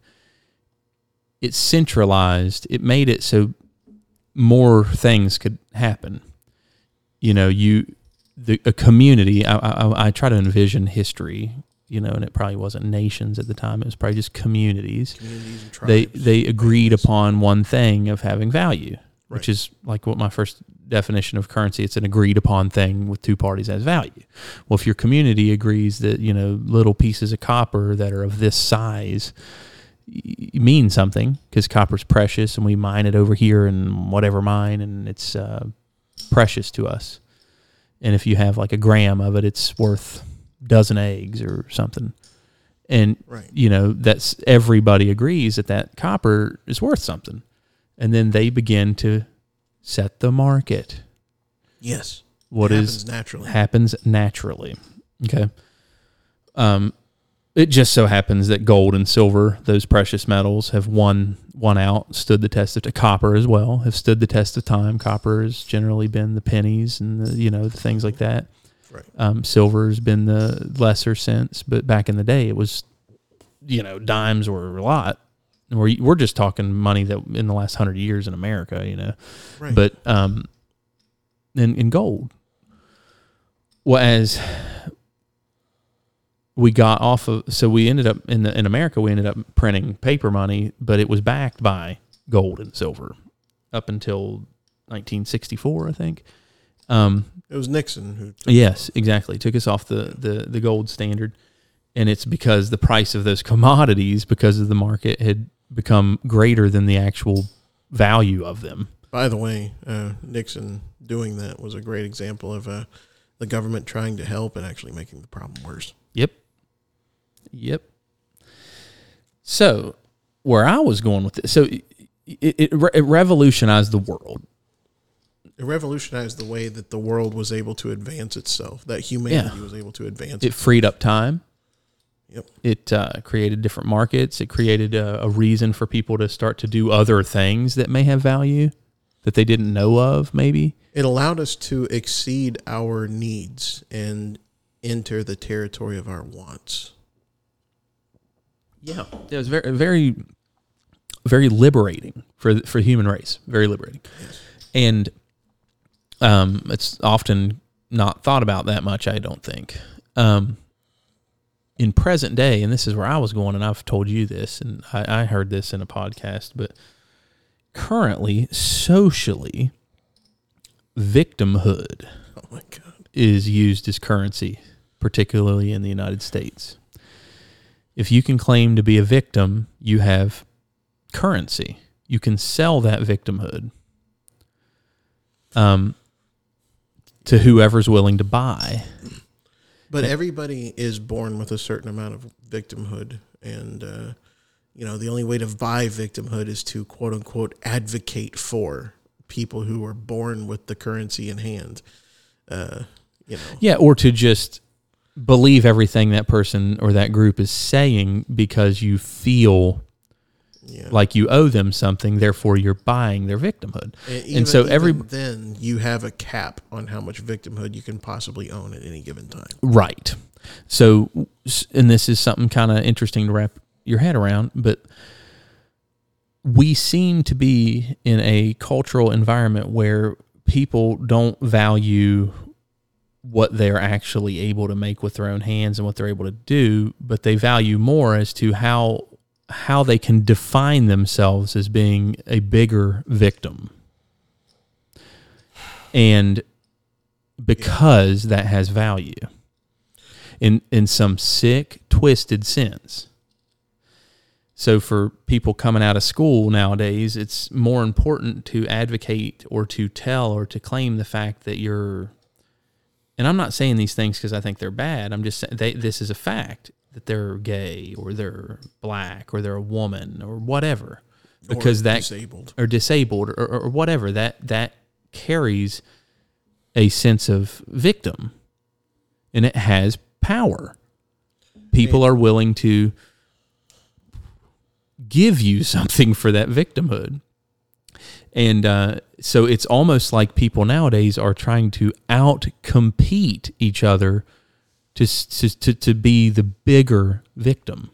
Yeah, and I think that this is going to be kind of a joke, but kind of not a joke. I think that might be why so many of those types of people, I'm not speaking of like any particular race or anything, I'm speaking of a left-wing ideology, why they were so desperate to get Joe Biden and heels up camel toe Harris into office. I think it's Kamala. I'm sorry, I had to correct you on that. Kamala, actually. Oh, okay. But anyway, heels up Harris. Anyway, these people, they got into office. The reason they wanted them in there is so that our national victimhood GDP has increased significantly. We're now pathetic on the world stage. We've gone from bullying people to being bullied by people. So therefore, America is working its way towards victimhood. We're trying to get the victimhood trophy. Yeah, the GDP. Like I said, our victimhood GDP has increased exponentially while our real GDP has decreased. The thing that we haven't learned yet is that the majority of the world doesn't give a shit. Yeah. They don't buy victimhood. Yeah, and that goes back to, everybody said that the rest of the world was laughing at us under Trump, which is a load of hogwash because... Well, I said it in the back room. I said, if China was laughing at Trump, if they were truly laughing and mocking Trump... Then as our enemy, they would want as him. Our enemy, why in the hell would they not want him reelected? Yeah. And the same goes for every single country on earth. If they were truly not scared of Trump and didn't think that he meant what he said and were thinking he was a big-ass joke, then... why were they cheering his departure? And not only that, why is it that so many of his international efforts were successful? How is it that he was able to get flagrantly Muslim countries to not only recognize but shake hands with Israel? How did that work? How did he do that? He moved the embassy into Jerusalem, as something that was huge. He actually did it. He did what everybody else said. Oh, we're going to do that. That's my Obama. Yeah. If we do that, if we actually do that, they might start a war and blah blah blah blah. Trump's like, no, this is what we promised to do. We're going to do it, and it didn't do anything. Yeah, it actually made the people respect us. They went, oh, they're actually going to do that. They have a real leader all of a sudden. Oh my gosh! But no, the media narrative was he's a joke in the world stage and what an idiot and blah blah blah blah. The truth is, the media was the joke the whole time. And still is the joke. But I think that the single greatest symbolic moment that shows that the media was totally wrong in their assessment, whether that assessment was genuine or manufactured, I'm leaning towards manufactured, is whenever Obama went to China, he had to find his own ride to the Chinese political, I don't know, the equivalent to the Politburo or whatever. He had to find his own ride. Nobody was there to welcome him off of Air Force One. He just showed up, and he had to get chauffeured to visit with the Chinese leaders, and they even snubbed him on that. I think they were late. I could be wrong on that. But, they love Obama. I mean, like one of the Chinese ripoffs of Kentucky Fried Chicken is OFC, Obama Fried Chicken. You know, my wife, she said that like when she was in China before she really had any idea of what the world was really like, you know, because when you're in China, you have no idea what the world's really like. She said that she was moved to tears by some of Obama's speeches because he's a great orator, and I'll concede that he is an excellent orator, but that's all he is. He's a great talker. That's it. But anyway, back to the point that I was trying to make. Whenever Obama went there, he was snubbed. What happened when Trump went to China? They had parades. They had a red carpet. He was welcomed with cheers. Why? Is it because they liked him? No. It's because they respected him. Why did it work out this way? Why is it that Trump, whenever he could be so disrespectful to these Asian leaders, why is it that they still welcomed him literally on a red carpet? It's because he knows how to do business and deal with people from those areas, because he's done business there. He knows that you have to have some sort of a, if maybe sometimes overt, maybe sometimes more passive aggressive show of force. I also, another great example I remember, I know that we've gotten off the currency subject. This is my last point that I have to make, but this is so recent. Sure it is. No, I'm just kidding. Yeah. Anyway, a lot of people made fun of Trump because when he was visiting with Shinzo Abe, the former prime minister of Japan, sadly, got horrible illness and had to step down. But anyway, he was visiting with Prime Minister Abe, and they were feeding the koi in the pond. I'm sure that anybody who watches the news and has a memory capacity greater than that of a goldfish remembers this. The media always showed Trump just throwing all the fish food into the koi pond and walking away. You know, like, this guy's just bombastic and stupid, and he just throws all the food in there. What they didn't show you is that Shinzo Abe did the same thing right before that, and Trump was just following his lead. And then you have contrast that with how Biden, the coup commander-in-chief, treated the Japanese prime minister in his first visit with our greatest Asian ally. He fed them hamburgers, which, you know, you're feeding a Japanese person hamburgers. That's kind of like, why are you going to do that? And he was late. He probably fell asleep or something, knowing Sleepy Joe. But either way, you just contrast these two things, and that just goes to show. But back to the currency topic. Do continue, Sam. Well, I find it that I think that we're going to see more and more inflation. Obviously, we're sitting at a pretty solid inflation right now. I mean, you just go try to buy a plank of wood. Oh, yeah, exactly. Well, you have so many things that go into play. Inflation is basically the devaluation of the dollar. It's not necessarily that the price of goods go up. It's that the dollar's worth less. Yeah. It makes saving literally detrimental. Right. And that's kind of where I wanted to go with this conversation. Like, what do you want? What would I advise people listening to do with their money so that they don't lose money by just holding it? Now, be careful. You're not giving financial I'm not advice. a fiduciary. Yeah. But, and that's, you and I are just wanting to discuss about this. And what we would do. Yeah, what we would do. And I would diversify things. I'd put a little bit in precious metals. I'd put a little bit in crypto. And I've said this before. I'd buy some stocks that are inflationary hedges, like companies that are able to price their goods more and people still will buy them. And the reason I say, like I said, there's some things that are going to come. We're already seeing inflation. We're going to get inflation due to the fact we're going to have inflation, like in the traditional sense, where the value of the dollar becomes less because of all this money printing. Yeah, and not only that, but we're also going to have a stagnation of the market. Yes, that's where the additional increase in the price of goods, which is not necessarily a sign of inflation, but your dollar becomes worth less, and then the goods start to cost more for two reasons, or maybe more than two, but one, because your dollar's worth less, so it costs more to get the good, and the other reason, because we have massive labor shortages.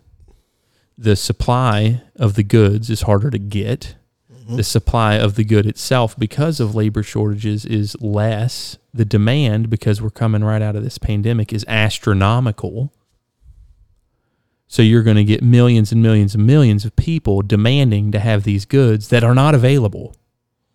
Yeah, the supply chain is suddenly much more expensive. Yeah, so you have the dollar's worth less, and then you have less of what you want. So the price of that commodity goes up because only so many people can buy it. Yeah, we're going to start to We're going to see, in my honest opinion, yes. From the 70s. Oh, we're going to see over this summer and into the fall, massive price increases. Massive inflation. Just mark my words. It's Sam, I hate marking your words, because the last time I refused to mark your words, like I was right. I had so much egg on my face that I'm still cleaning some yolks out of my nostrils. And that was about a year ago. That was a year ago. Like I feel like I was dead right on so many things, but I had so much confidence in America at the time. I suppose that I was in a Trump days at the time. I had confidence that 2 weeks to flatten the curve would literally be 2 weeks to flatten the curve. I almost saw this all from the start. Oh my God, you saw it before the start. Yeah, I said this is exactly what's going down. I remember the conversation. You were saying that this is going to be something that's going to be here to stay. This is going to be something that will affect us for years to come. And I thought, it's just 2 weeks. You know, I thought of it as like we survived total war back during World War II, right after honestly during the Great Depression, and we not only did we survive that, but we thrived from it. I thought that this would be something similar to that, you know, but I was dead ass wrong. And you were so on point. And like I said, you know, I got a newfound respect from you. Yeah. What can I say? Nah. Yeah, you did. And I just rubbed a little bit of yolk out of my eye just now. I hate to say that I was right about it, but I mean, first of all, when has the government ever done anything that actually was short-lived?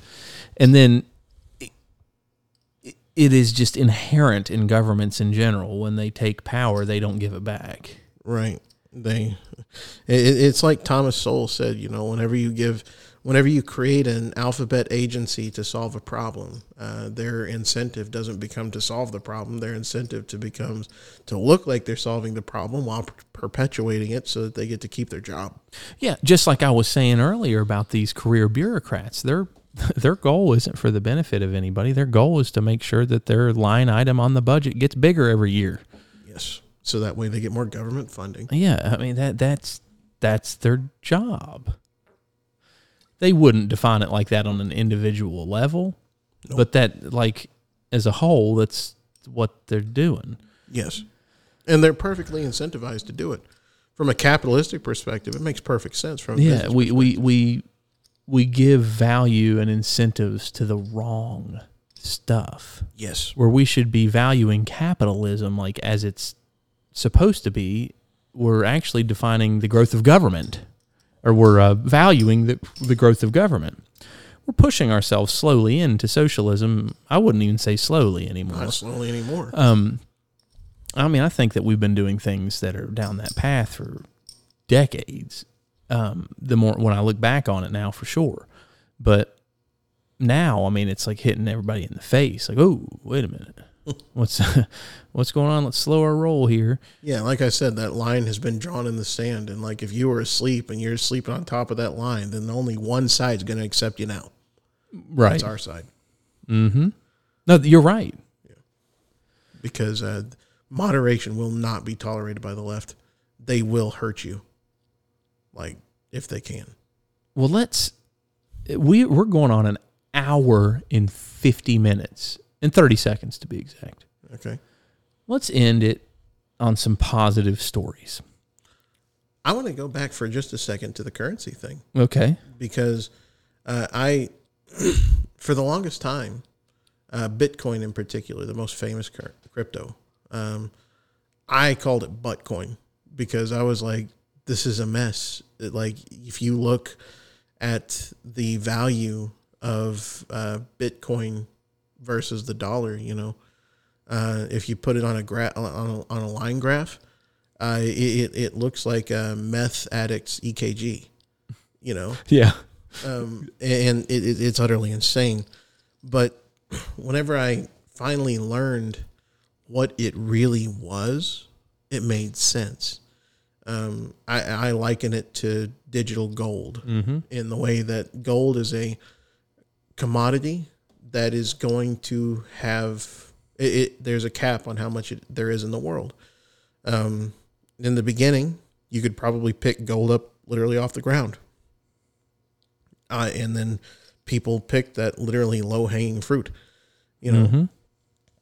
Bitcoin, in the beginning, it was very easy to mine. Like the formulas that it asked your computer to calculate, very simple in the beginning.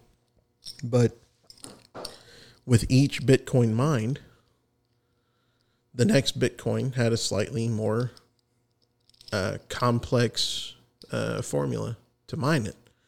And it's gotten to the point now that you have whole server farms that are eating up the market of computer graphics cards just to be able to mine this stuff. And because we're getting close to the capacity, the finite end, because it was designed to have a finite amount. That's the only way that you can truly have deflation, is that your currency is backed by something with a limited quantity. There's only ever a certain amount that'll ever exist. It's the only way that deflation can happen.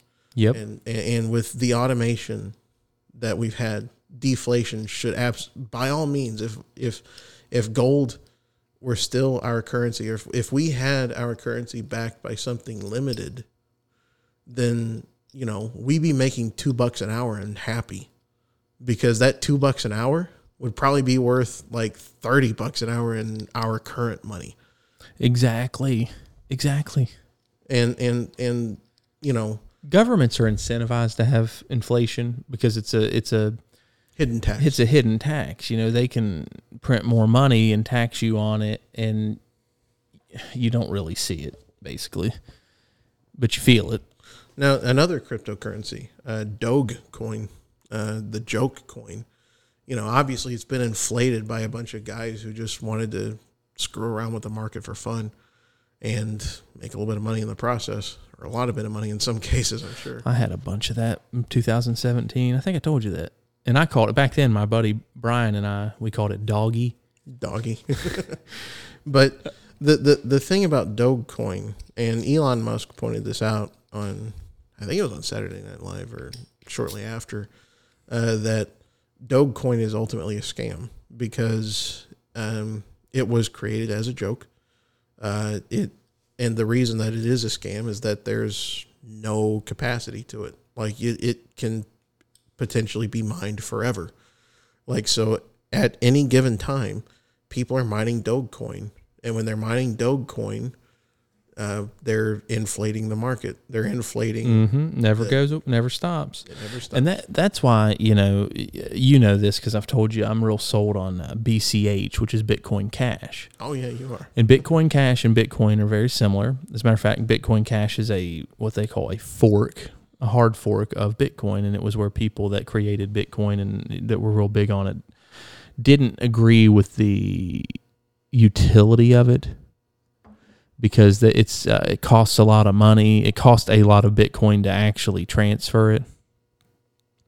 So they didn't think it was usable as actual currency, which also which makes it even more like digital gold. Right. It's something you kind of hold as a store of value. And Bitcoin Cash is similar, but it's actually usable like cash. It's cheaper and it also has a limited amount, and it's the exact same amount as Bitcoin. They have the exact same amount, which is why I think that the possibility, it's cheaper. It's like buying Bitcoin at 2010 prices. Yeah. And I think that it's very possible it will go up thousands of dollars. Now, I don't know. I don't know why. I don't know. It's all just a guess. But it's also a limited amount. And it's something I think people already go into. I mean, it costs couple $100 for one of them anyway. But just like Bitcoin, I think there's like 18 or 19 million of them right now. Something like that. Yeah. And I think that the max is like 19 and a half or 20 or something. I mean, it's not, or 21. I don't know. It's not very much. Right. Whereas Dogcoin or Doge or Doge or Doge or whatever the hell it is, which you and I just bought $100 trying to, as like literally to win and to get into a sweepstakes. Yeah. Yeah. My point though is that our fiat is being dogged. Yeah. Yeah. Our fiat currency is Dogecoin because, at any given time, I think that on Coinbase, they say that 10,000 Dogecoins are mined a day or something like that. I could be wrong. I'd have to look again. I think it's more than that. But it's like an hour or something. Yeah. And it's like, money printer go brrr. Yeah, Dogecoin miner go brrr. Yeah, I mean, you look every day. It is a total scam. Dogecoin or whatever the hell it is. And I had hundreds of thousands of them back in 2017 because Brian Cox, sorry, Brian, but Brian will remember this. It was hard to buy. We had to get you couldn't buy it on Coinbase back then. You could only buy like 3 back then, and you could only buy like 3 or 4 things on Coinbase. And I said, hey, let's buy this doggy. We were calling it doggy. Yeah. Doggy coin. Put $100 on it, and I think it was 0.0001 cents, and I had like hundreds of thousands of them. Yeah. And it went down like 1,000th of a cent, and Brian and I were like, "Oh, we're getting out of this." I lost like $1. You had the paper hands, you didn't have the diamond hands. Yeah, exactly. And to be honest, that's about what it's worth. Yeah, because the value of it is completely inflated. It's absolutely. It's all because Elon Musk keeps screwing around with it, and Elon Musk and a bunch of jackasses on Reddit. Yeah. Oh, Dogecoin. Buy Dogecoin to the moon. And I think Elon said he's literally going to send Doge to the moon at some point. With his SpaceX stuff, but. So on a pause, I'd like to finish this the next minute or two. Okay. So let's each of us tell one positive story. Yeah. End on a positive note. Alrighty. Been a lot of negativity. Well, we had to get it out there. Yeah, but it was a positive sort of negativity. Mm-hmm. You go first. You want me to go first? Yeah, well, just tell like a positive thing this week. Positive thing this week. Well, I've gotten better at reading blueprint diagrams and trying to interpret the thoughts of engineers, which are scatterbrained. I've made a huge milestone in my new job. My Japanese has not quite gotten back to where it was 10 years ago, but despite the fact that it's just been a month that I've been speaking and listening to it frequently, I feel like it's skyrocketed. I'm feeling very confident and happy in my new job. Like, despite the hour-long commute, I don't feel dread when I go to work every day. I actually feel a degree of pride in my work. Even though I'm brand new, I already feel a degree of pride, and I already feel like I'm really in a position to make an impact on a company. And even though none of my coworkers are my fellow Americans, my compatriots, I feel like I can... I feel like I'm going to be able to really help people to not only keep their jobs, not only survive financially, but thrive, so long as I keep up my effort. And this kind of pride, like it feels almost uncharacteristic for me to have this kind of pride in my work. Good. And I mean, I'm proud happy. of you. Despite, so what you're saying is right now you're the happiest you've been in a long time. Basically. In my own personal life, I'm doing pretty well. Good. And that goes to show that I'm not a liberal. I mean, like the guy that I despise the most is in, and yet I'm happy. Yeah, and it could be worse. So I'm going to end on my positive note. Is first of all, I've got 2 little kids. One is going to turn 4 in just a couple weeks. Wow, really? Yeah. Is that a birthday? Yeah, Owen here just coming up. Oh, that's great. My youngest son, he's getting a personality. You know what you should get Owen for his birthday? What's that? Get him the Smash Brothers for the Switch, so that he can fight against his dad with Mario sometimes if he wants, or you can do an exhibition match or like a CP that's match, a good idea. And you can make teams and you can work together and fight the computer. Ying doesn't know this, but I got my dad is going to get him Luigi's Mansion 3. Oh, that's great. Yeah, and Smash Brothers, it's a good idea because I've been thinking about what to get. So, but where I was going to go with my positive note, yeah, no matter how much we feel like things in this country are crazy, and they are. Yep.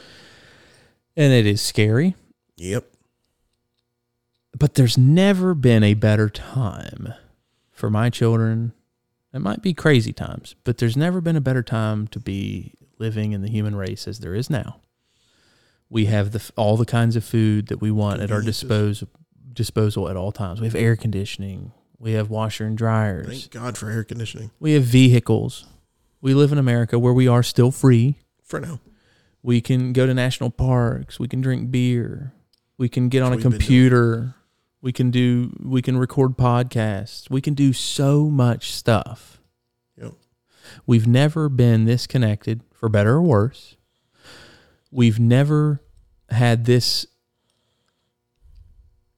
ability to consume and be happy. Yeah, to consume everything, media, food, whatever, at any time, at any place, as we have now as a human race. That's a good point. So we have a lot to be extremely happy about. You're right. And as much as we like to sit here and bitch, which is a lot of it's deserving, we should also give praise where praise is due. You're right. And I think that I'm going to end on this note. I thank God for as crazy as times may be, that I was born in this time period and that I'm able to give my hopefully old age life, although I'm only 37 right now, at this point in history, because I feel like it's pretty awesome. Yeah. Can I finish for you, actually? Yeah. I have one more thing. I'm sure that there are probably some dads that listen to this podcast. I want to go back to the Smash Brothers thing. You can just start up a match at any time after you unlock whatever characters you want. You can make teams, and then dad and son or dad and daughter, mother, son, whatever, can work together, and you can beat up Bowser and one of Bowser's kids or something, Yeah. Well, right now, my sons are still sons. They haven't decided to be daughters yet. I hope they don't. I'm sorry. Because this is going to get me banned from here. Because if they do decide that, then whenever you say, wait, hold on, you're only 4 years old, the police are going to come and kick your ass. But anyway, no, really, like you can. Well, I'm going to look. It's a great way to spend time with your kids. Okay, I'm going to look into Smash Brothers, and I'm going to end on this note of, I think we can all praise God if that's what you praise, or praise Allah. It's all in His hands. Whatever. It's all in God's hands. We are living in good times. We have an awful lot to be thankful for. Mm-hmm. We should continue to be thankful for it. We should try to enact change where we think, or we should try to slow change wherever that may be a better way to put it. And for those of you, I'm going to end on this. For those of you listening, I hope you've enjoyed the conversation. This is your host, Sam Denning, and Steve Casey. It's been a pleasure. And with that note, I'll talk to you again in a couple weeks.